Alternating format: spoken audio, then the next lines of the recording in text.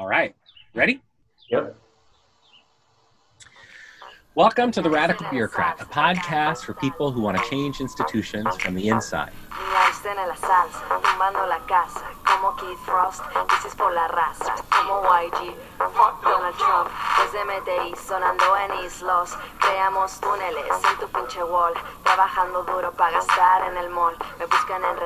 Today is Wednesday, May 13th. I'm Abram Guerra. I'm Sam Rosaldo, and this is our season finale. Woohoo! Yeah. Sam, this has been such a journey. I had no idea that we would even be able to do a season like this with the quick turnaround and the so many cool guests. And here we are at the end, and it feels wild. Like we really just did that. That really just happened.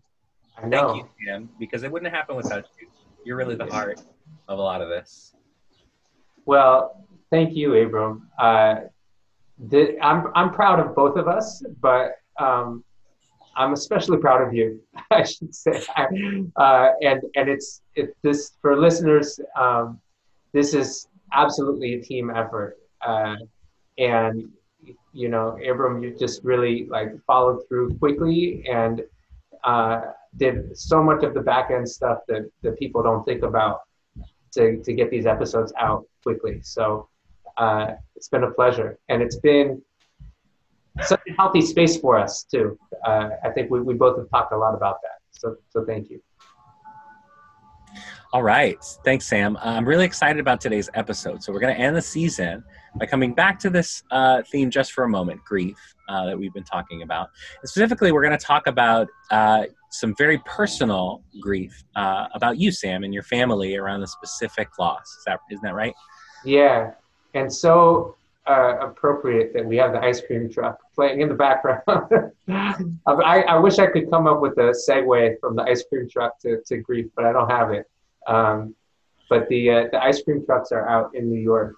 There's actually a piece in the Times today about how they're performing an important service. Mm-hmm. But so if you hear that, if you're somewhere else and you don't know what that is, that's Mr. Softy, everybody. So let's get into it. Today we're talking about my mother's death, and we have my father on to talk about it. So here's the background. My parents, Renato Rosaldo and Michelle Zimbalist Rosaldo, were cultural anthropologists who did their field work in the northern Luzon area of the rural Philippines. They spent 2 years there in the late 60s and another year there in the early 70s. In August of 1981, when I was a month shy of my 5th birthday and my brother had just turned 1 year old, the four of us left California with the intent of spending 2 years in the Philippines. 2 months later, while we were staying in the Ifugao region, my mother died when she fell off a cliff in a hiking accident. And we've talked some on this podcast about what David Kessler calls the 6th stage of grief, which is making meaning. There's acceptance, but then there's making meaning. And for me, one of the meanings that I've derived from my mother's death is that all the life lessons I've learned about death and grief that have really informed so much of my perspective and has made me more present for people in times of death and grief. Is a big meaning for me. And so much of that, what I learned, has come from both the example and the teachings of my father. Yeah, and lest you think that podcasts are just an opportunity for men to talk to each other, I should also mention that Renato, besides being Sam's dad, is an internationally recognized cultural anthropologist and poet. As an anthropologist, he's well known for advocating for the importance of both the ethnographer's own cultural perspective, which is a pretty radical idea in anthropology, as well as the indigenous perspective in the work. He has infused his ethnographer sensibility into his poetry, calling what he writes anthropoesia. This really came alive when he wrote a book of poetry about the death of his wife, Sam's mom, who we've been talking about here, called The Day of Shelly's Death. Renato, welcome to the show. Thank you. I'm glad to be here. And I want to say one quick thing before we jump to our first question too, that the work that my dad does and where I am now, I always have to acknowledge both my birth mother, but my dad remarried And I have an adopted mother who formerly adopted my brother and I. And she's a part of this work. And we want to, we're always careful to be inclusive when we're talking about our family unit of her. And my younger sister, who's, technically my half sister, but is, I think of as my full sister. So just so we have the background on the family unit here.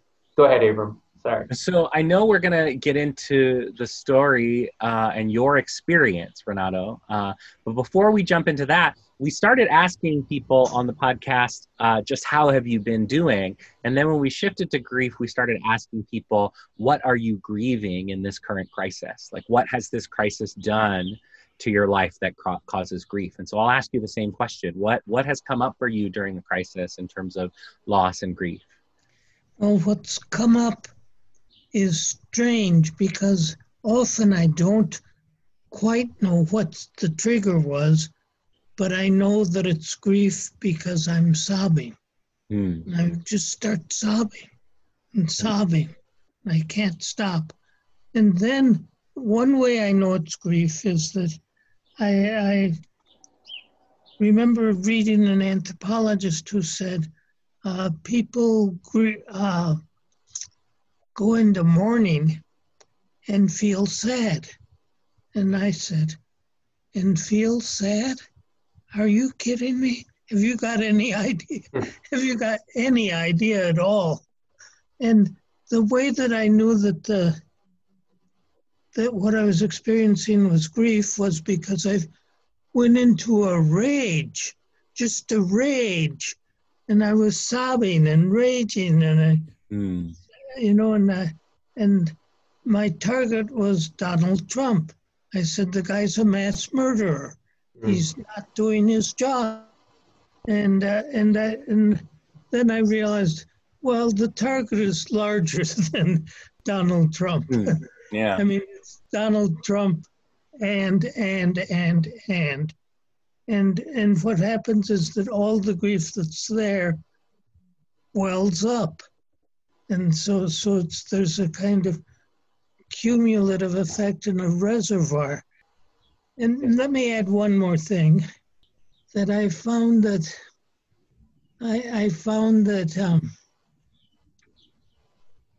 in this grief that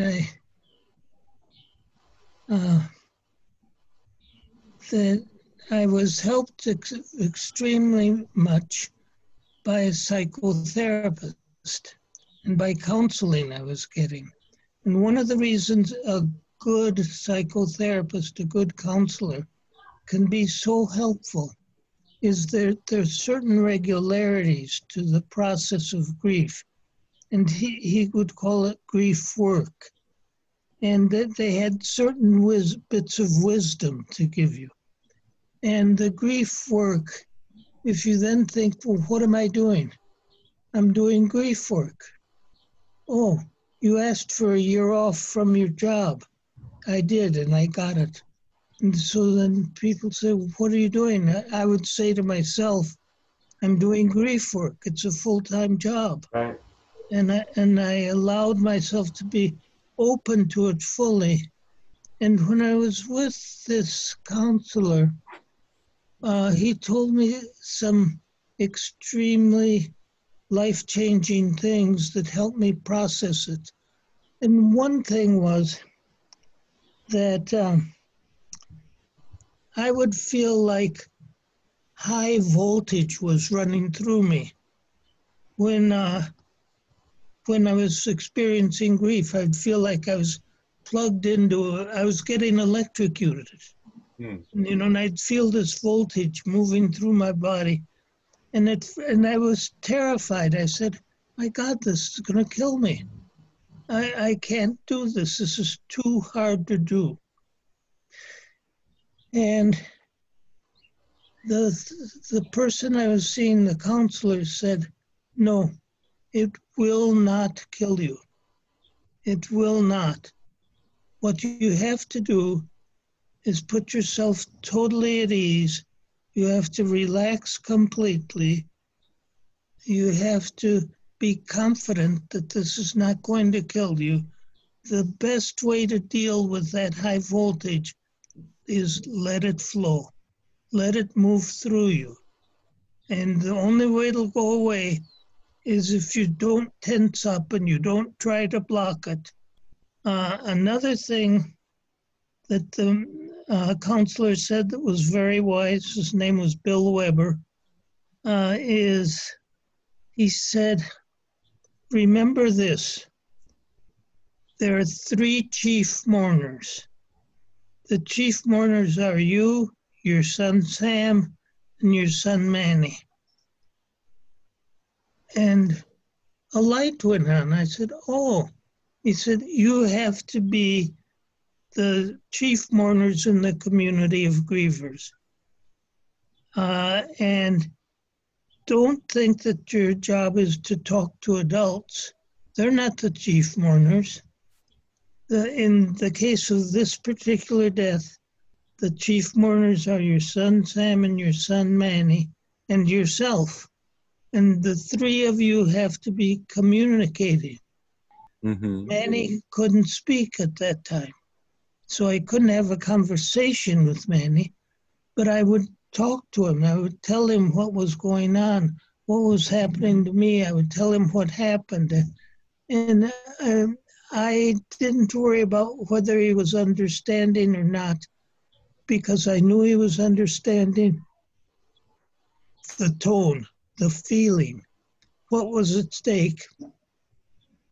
He was getting it. And it was much more important and rewarding for me to be talking to Manny than some of my friends who'd never had a major loss. I want to respond to a couple of things that you said. I think that one of the gifts that I got from the way that you grieved was being able to talk about it. You know, that I learned that it was okay to talk about it, to the extent that I actually like to talk about my mother's death. Like, I like to share it with people. It's not something I shy away from. I've learned that it's a way for people to get to know me, and that in some ways, in the right context, it can be helpful to them to hear me talking about it as well. So there's a certain comfort there, and I'm realizing that that's something that I got from the conversations that we had. Another thing that I was really aware of, and you said you treated grieving like a full-time job. And I always had that awareness of how intensely you focused on your grieving process. And I saw it, I witnessed it, and then you also spoke about it a lot. So my first question here is, how did you figure out how to do that? How did you know how to dive in? Number one, that you should dive into the grieving process, and then how you wanted to go about it. Well, I got a lot of coaching from the psychotherapist, right? Mm-hmm. On what were the issues I had to deal with, and what was it I needed to process. And I think that what I was saying about the high voltage that was moving through me, and to allow it to move and not to try to block it, was a metaphor for the whole thing, for the whole process, which lasted a long time. And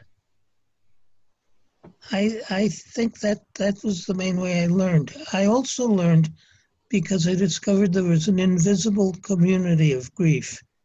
And so I would immediately be able to tell, like, I saw a travel agent, and I dealt with her for a long time. We that was back in the day when you had a travel agent. And she said to me, "How are you?" And the minute she said that, the way she listened and really meant, "How are you now? What's happening to you?" I knew she'd been there. I knew she'd had a major loss. So I learned how to do it, taught by this invisible community of the bereaved. They were my coaches. Yeah, I wanted to ask you about actually that. So we've talked a lot about the idea of making space for grief on the podcast and privately. this idea of how do we make space for people to feel like it's okay to talk about what they're going through. And, without, it can be done wrong, right? You can pry about someone's loss, and that actually only hurts, right? So what are some ways do you think that people have made space for the grief that you were facing that were effective, or like, that stood out to you? Or what are some ways that you create space for other people going through that, given that you have this frame of reference and understanding? Well, I think one thing is, if I'll begin with me, what I do for other people. I make clear that I really want to know how are they, what's happening to them.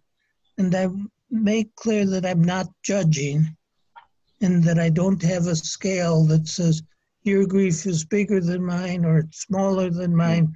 There's no such scale. You're grieving. Okay, it may be your dog, or it may be a miscarriage.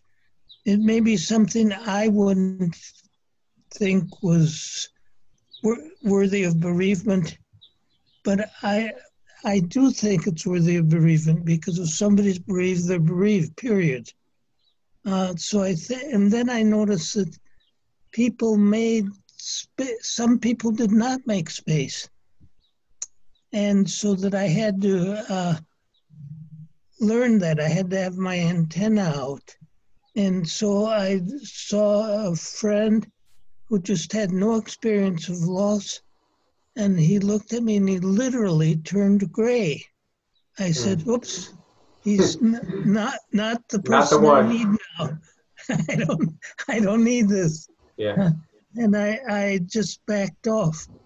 And I wasn't critical, because I said, he has to deal with this in his own way, but he can't help me. Mm-hmm. And so I thought, that's fine. I just know not to lean on him or count on him. I want to ask you about something about after the grieving process. And I'm going to make a connection to one of our interviews that we did. We interviewed a friend of mine named Colin Seal about his grandmother's death from COVID-19. And right after her death, he wrote a really sharp and poignant piece about her death and the ways that, like, as you said, this administration contributed to her death. And then we spoke about it on the podcast. After the podcast, he tweeted something that I thought was a really great sentiment. He said, "I'm learning how powerful it can be to lean into grief." And I really love that sentiment, because he, in really just getting in touch with his feelings and letting them out, he was able to articulate some powerful truths through his writing and then during our interview.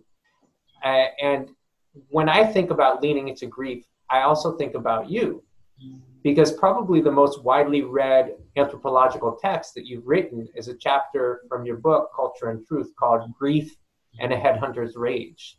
And so in that chapter, you articulate how it was only through Shelly's death that you were able to understand the deep rage that justified what they call taking a head in a society, in the Ilongot society, that included that as a cultural ritual, right? Because the Ilongots would have considered a head hunting society, and where taking someone's head was actually a thing that happened in grief. But up until then, you had a total misconception of why that would happen, or when taking a head would be justified. And then in this past decade, decades after that, you had this book of poetry called The Day of Shelly's Death, which describes the moments before, during, and after her death from a variety of perspectives. So both of these texts are obviously very different, but I think they're both examples of what Kessler would call the making meaning stage of grief, and what Colin would call leaning into grief. Can you talk about your process for both of them? And I want to be careful to say, it's not that Kessler's very clear in saying we don't just get to make meaning when we want to. A lot of times people are looking for the meaning very early on while they're in the throes of all these other things. So not to give anybody the idea that you can just kind of grasp an opportunity in the midst of your grief, but somehow you were able to get to that point. Yeah. In the case of the essay on Grief and a Headhunter's Rage, what happened to me was I realized that very strong feelings I was having were rage. And I had the view that grief is sadness or something, or I didn't even have that articulated a view. And then I just started feeling this overwhelming rage. And I started having fantasies of beheading an insurance salesman who was trying to tell me that Shelly's death was not job related. I'm like, what? Right. You don't get life insurance for this. Right. Yeah. And I said, we were doing field work. That's in the job description. Yeah, right. And I just got more and more angry. Yeah. And what was happening was I was paying attention to what was going on. And I wasn't saying, stay away, you don't belong here, or this is not what grief is, or this is not a legitimate feeling. I was just paying attention to whatever feelings came up. And I was noticing, even after that, as I was writing, that I would kind of blur out. I would be trying to focus on the writing, and then other stuff would come into my head. And what I learned to do was to honor those feelings, whatever they were. Stop. Don't feel you're being paid by the minute to write. I'm not. That I can stop and notice what are my daydreams, what's coming up. And so what I would do is just stop, kind of inspect those feelings as they came up, and sometimes even make notes on them, what's going on with me. And I learned that was the best way to write. It looked like a waste of time, but far from it. Because of the process I was going through, I needed to deal with and recognize and honor those feelings. So it was, and I remember I was keeping a journal, and I wrote in the journal and said, if I ever return to anthropology by writing Grief and a Headhunter's Rage, I had a title before I had an article. And I said that was almost like my initiation into anthropology, and what I had to express was a deep dissatisfaction, even anger, at how anthropologists were writing about what they called mourning. They didn't even call it grief or much less bereavement, but that they were writing about it in a way that I thought was mechanical. It's such a powerful word on like just self-reflection and introspection. And I think culturally, and certainly in the workplace, which we talk a lot about the workplace on the podcast and how we treat places that are humanizing. Yeah, that's not really being mindful of emotions is not really the way that we operate. It is, however, very much in harmony with what a lot of teachers, spiritual teachers, and a lot of different traditions have taught about paying attention to what you're thinking and you're feeling, right? The Buddha says, watch the ways of the mind because they lead to actions, they lead to habits, etc., right? And I could probably quote a handful of other ones, but the point is that this idea of really examining oneself and being clear with yourself about what you're feeling and what you're going through, even to the point where you can say, I don't know, but I know that I'm feeling this intensity of something, right? Of rage, of whatever. That is so hard to make space for when we feel like we're being paid by the word. We're being paid by the email. We're being paid by the phone call. It sets up a real antithesis to the way things are done normally. And I think it's such a powerful word of advice. Processing how you're feeling, thinking about how you're feeling, why something bothered you, thinking carefully about what you're going to say next time you see that person or talk to someone about this issue that bothers you, thinking through the sources of where these feelings are coming from. What is the powerlessness I'm feeling or whatever? Like, that is work. That is legitimate work, you know, like that's not the kind of work that we legitimize with punching clocks, right, and time cards for. But if we don't do our work, we're not going to be able to sustain the other work that we're doing, whether that's writing or teaching or anything else. So I think it's such a powerful example to say, I did it and I sat with it and let myself feel the whole thing and didn't let myself get distracted away from it. I think that's a powerful word about how to deal with it. So I know you've written some poems on this topic, on other topics, and you know, we would love the chance to hear some of your poems on the podcast if you'd be willing. I will do it, and I'm going to, I'll preface them. I'll do a small set of poems. Stop me if I'm going on too long. Okay? Easier said than done. Okay, one sets the scene. It's the first poem. It's short. Boom. Silence. Subtract from the village hum. A pestle pounding grains of rice. The swoosh of a winnowing tray. Rice bubbling on the fire. Chickens clucking in the yard. Soft voices of women at work. Bird song stop. Conchita Cumaldi arrives. Don't panic, she says. So, and of course, if somebody tells you, don't panic, what do? Panic. Yeah. Panic. What do you mean don't panic? Don't panic about what? Do I have a reason to panic? Yeah. Now, this is a poem that was the first poem that, it's the poem that opened the book of poems of the day of Shelly's death out to me.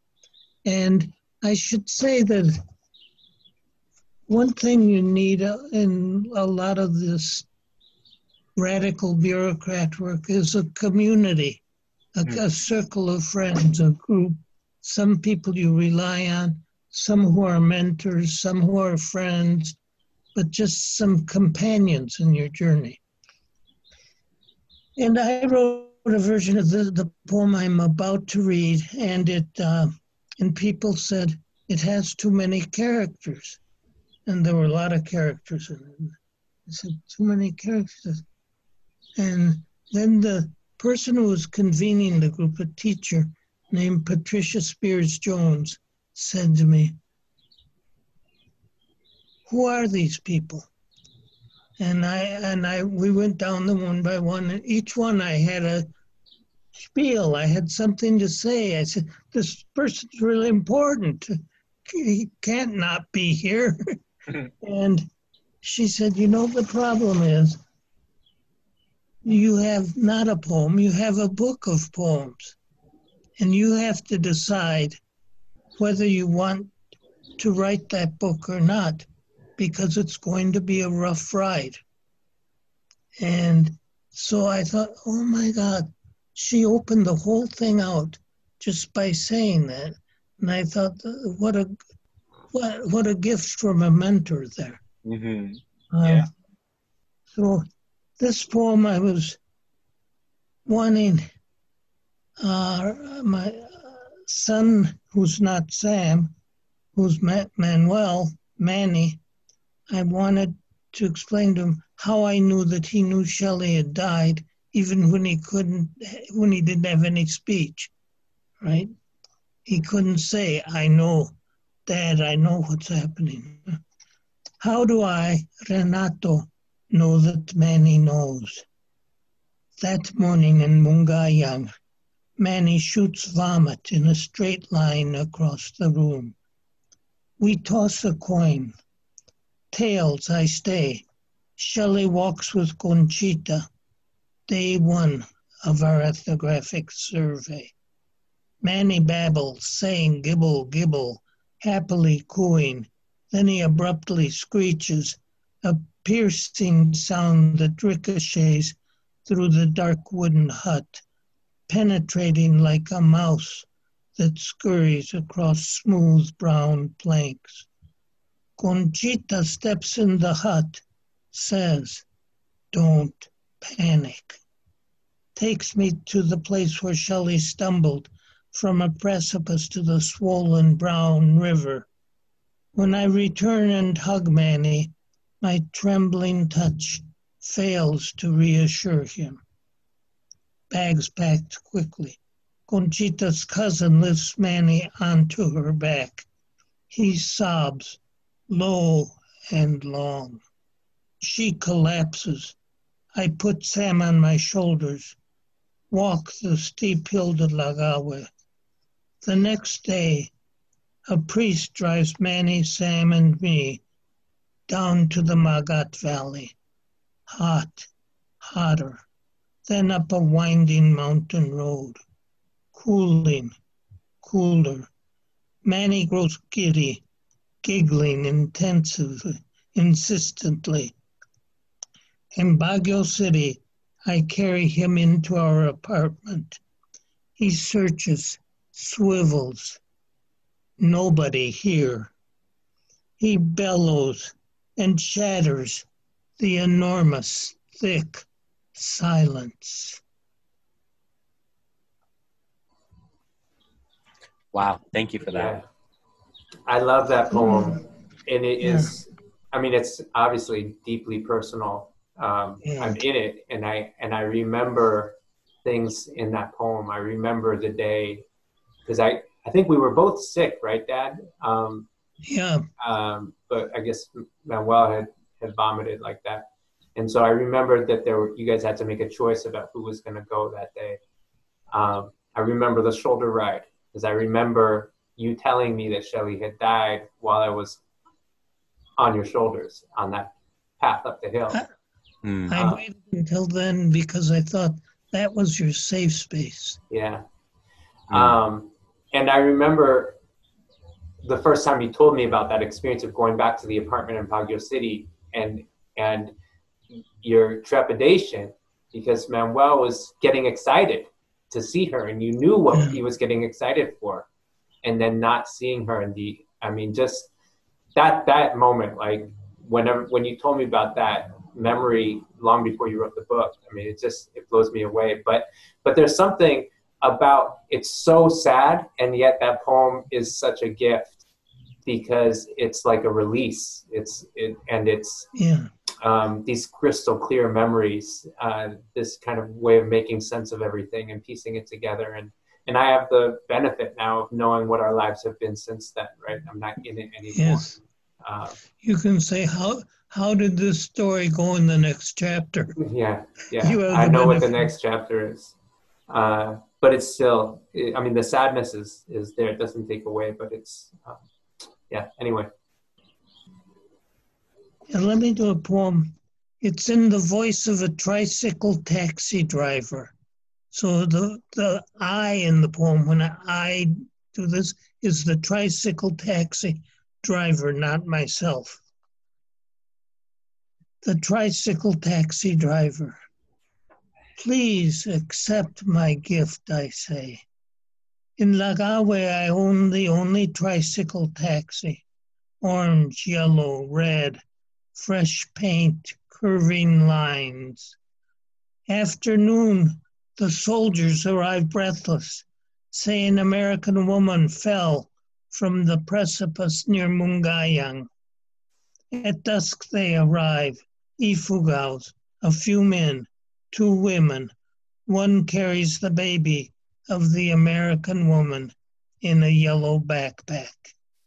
I shall be the one. In a rattan hammock tied to a pole, Ifugao men bring the woman's body. The American man shoulders his 5-year-old son, his walk heavy, shirt soaked, face streaked with dirt. His tears behind red eyes, Then he mumbles, "Taxi," and steps toward me. I've come here to give him a ride. He places his two sons on the seats, then sits between them, offers to pay. "Please accept my gift," I say.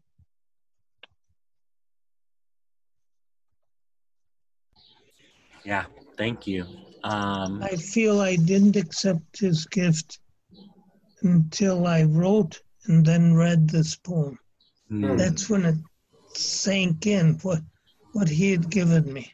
Yeah. He sat and waited for me to arrive and for Sam and Manuel to arrive. And Yeah. he wanted to give me that. And that's his living, you know. He's not doing that for fun. Yeah, it's these moments where we extend care to each other, even as strangers, that I think are what makes us human. You know, you know, a lot of people say a lot of things makes us human, right? But I think our ability to empathize, to see the suffering of another, to love them and extend care to them as fellow sufferers in the human condition.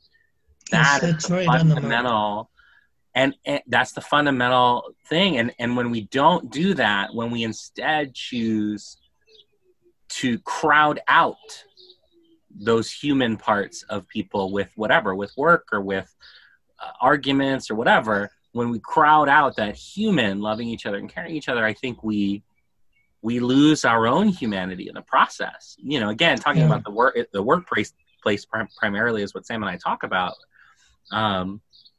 You know, as managers or leaders, creating spaces where people don't feel like they can say how they feel, or changing that dynamic so that people do feel like they can say how they're feeling, and legitimizing that as the work that we need to do in order to do the work that we want to do together.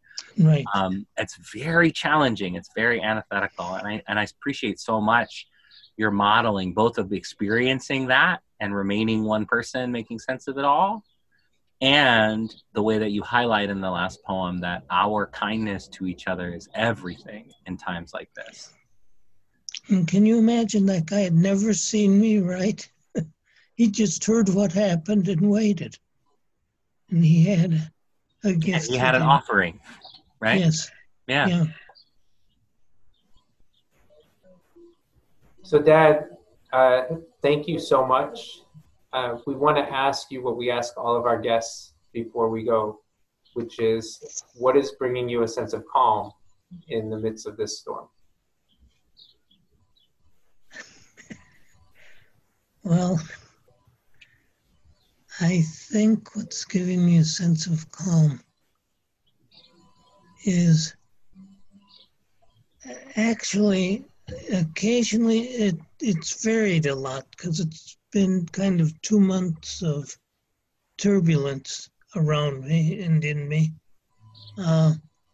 And at first, it was being able to write a set of poems that I've been writing on injury, and then I've been writing, and then it's been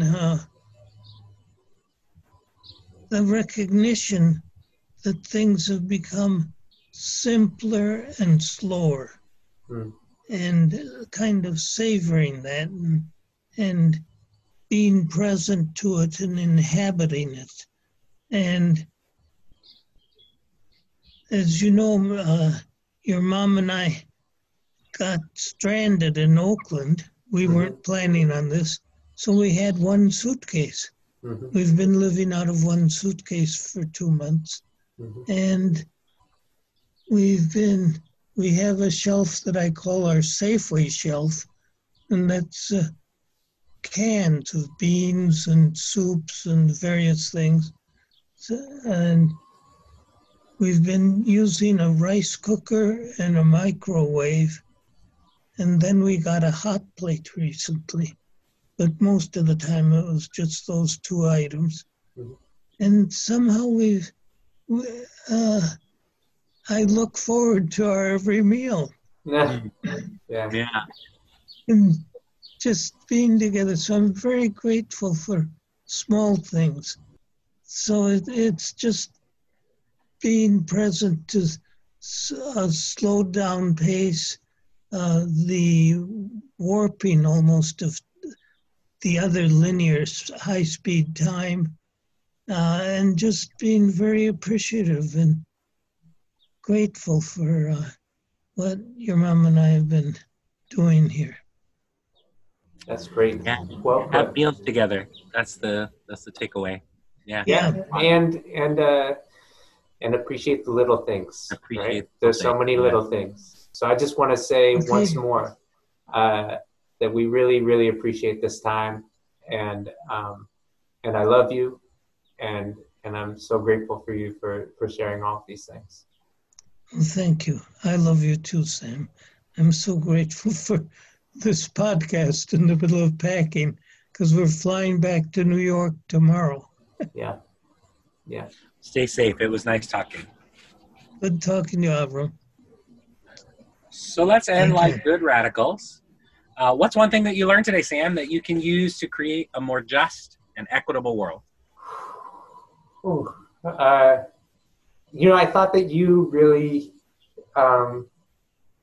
did a nice job of synthesizing some of the things that my dad was saying. And one thing that you said was the importance of kindness and being present and being there for other people and creating space for people to express their feelings. One thing that a school counselor, a friend of mine, said to me a couple of days ago when we were texting, she said that so many teachers in her school are pushing this idea of grit and turning a negative into a positive.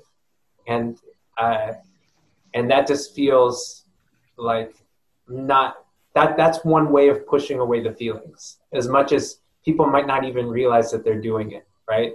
To try to get somebody to get in a positive mindset when they're in the midst of grief, no matter what it is they're grieving. So I think that's what I'm sitting with. What about you, Abram? Yeah, for sure that resonates. I think for me, I'm sitting with this idea of self-reflection, and not to cheapen whatever kind of grief anyone is going through. There's no right way, but I think grief can be a real power for transformation in a positive way for us if we allow it to be. It can also be a power for transformation that can really break us. And I think that the difference is in how really introspective and how questioning of our own default ways of being we are, how much we really ask ourselves, why does this make me so angry? What is the loss? Not unlike our conversation on the last episode, but what is the loss really that's bothering you? That kind of real reflection, introspection, interrogation is how Renato is able to come through those experiences with a word of comfort for others. And so, yeah, I think it gives me a feeling of commitment to really want to do that work, that introspective, reflective kind of work in my own life. Yeah. All right. Well, this brings us to the end, right? Well, before we go, I want to make sure to ask our listeners, those of you who are out there who we imagine are listening to us and who we know enjoy the podcast, because a few people who have rated it positively. Follow us on Apple Podcasts so that you can hear new episodes. Also, that Apple Podcasts know we exist, because Apple Podcasts is a lot of the podcast game. And please rate us if you enjoy what you're hearing. Please give us a rating on iTunes. It makes a huge difference in terms of people being able to hear the message and the words that we're able to share on the podcast. Yeah. But we're going to end by being good bureaucrats. The views expressed here are personal opinions and do not reflect the official or unofficial position of any government, agency, policy, party, leader, or really anyone besides the two of us, and maybe you, but maybe not. This content has not been sponsored or approved by anyone and was mostly just made because we wanted an opportunity to talk about things that matter to everyone, whether they realize it or not. Thank you for listening. Thanks for listening, everyone.